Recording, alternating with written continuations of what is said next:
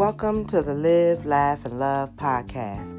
It is my prayer that you're living your life to the fullest, laughing through the ups and downs, and loving others as Christ loves you. This is your fabulous host, Minister Devon, bringing you the truth with lots of inspiration and a whole lot of love. Now let's get into it. Do you ever feel as though you were a target with a whole lot of people that were aiming at you? Those who do sometimes feel that they have a bull's eye that's painted on their lives and that the world is taking aim at them. We feel that we feel that way when things go right for everyone else, but you wonder why everything is going wrong for you.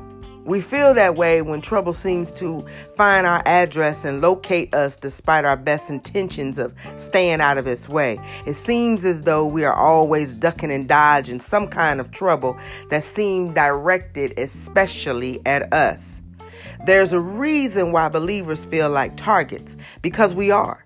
1 Peter 5:8 says clearly, "Be sober, be vigilant, because of your adversary, the devil, as a roaring lion, walketh about, seeking whom he may devour." That means believers are target every day of their lives. The devil is waiting for an opportunity to destroy your home, to destroy marriages, to destroy relationships, businesses, your character, and even your dreams. Now, who is the adversary? The adversary can be somebody's girlfriend, your mother, your father, your sister, your best friend, or just somebody at work. Anybody could be an adversary. But let's look at Proverbs 1:10. He says, "My son, if sinners entice thee, consent thou not." The word entice means to lure, pull, seduce, attract by offering hope or benefit. In the movies, the fictional vampire always wins the confidence of his victim and promises them immortality before he sucks them dry. Evil people don't convince others to follow them by saying, "Hey, let's go do something evil." Usually they project the positive results by saying something like, "Hey, let's rob the store so we can get some money," or "Let's ice this dude, he dissed us, we got to protect our rep." In many cases, the evil person don't force potential partners to come with them. They win their confidence through flattery and pretensions to be their homies, quote unquote. But bloodsuckers usually entice us by using one of four methods or all four. Number one, they offer us the opportunity for profit, pleasure, fun, or good times. Number two, they offer us the opportunity to prove ourselves to others. Three, they offer the prospect of annuity that no one will know. Faced with these options, many people fall into the trap of the bloodsuckers. But many of us gotta exercise care, because evil influences, they have one goal, and that is to entice anybody that's willing to listen, and the most gullible people into the hands of the ungodly.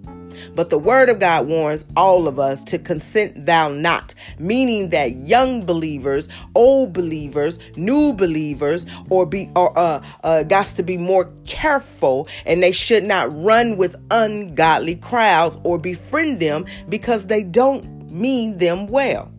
In this context, the bloodsuckers waiting to get their veins into innocent people's life, such as yourself. But when the sun, S-O-N of God rises, evil has to hide its face. While you're watching any type of vampire movies anytime soon, pay close attention to the one important comparison. The creatures of the night are afraid of the sun, S-U-N. But no matter how powerful the night walker happens to be, he shrivels and crawls when he comes face to face with the sun, S-U-N. They may have lived for hundreds of years in the darkness, living on the blood of their victims, but I find it interesting that even the most tenacious creatures of the night runs when the sun, S-U-N, starts to rise. There may be the masters of the underground, but when the sun rises, all of the power is destroyed. They may be the most feared creatures at midnight, but when the sun rises or the shines on them, they loses all their power. But therein lies the secret that every one of us shall learn. To be free of the creatures of the night, we must walk in the light of God's word. When we walk in the light of the S-O-N, the sun rises in our soul and the devil cannot do no harm. James 4:7 says, submit yourself therefore to God. Resist the devil and he will flee from you. When the sun, S-U-N, rises in your life, the devil will get away from you. But when the sun, S-O-N, rises in your life, the demons that try to possess you have no choice but to depart. Don't worry about the powers of the darkness. Just keep your hands in God's hands, and the devil has no choice but to leave you alone. Bloodsuckers may try to sap your life blood and leave you without hope, but I'm glad that there is a fountain filled with blood that flows from Emmanuel's veins, and sinner plunged beneath the flood loses all their guilt and stain. There is power, wonder-working power in the precious blood of the Lamb. Lift Jesus up and stomp the devil down. Jesus, my light in the world of darkness. Jesus, my defender against all enemies. Jesus, my shield in the midst of the battle. Jesus, who died on Calvary. Jesus, who rose Sunday morning. Jesus, who got up from that grave.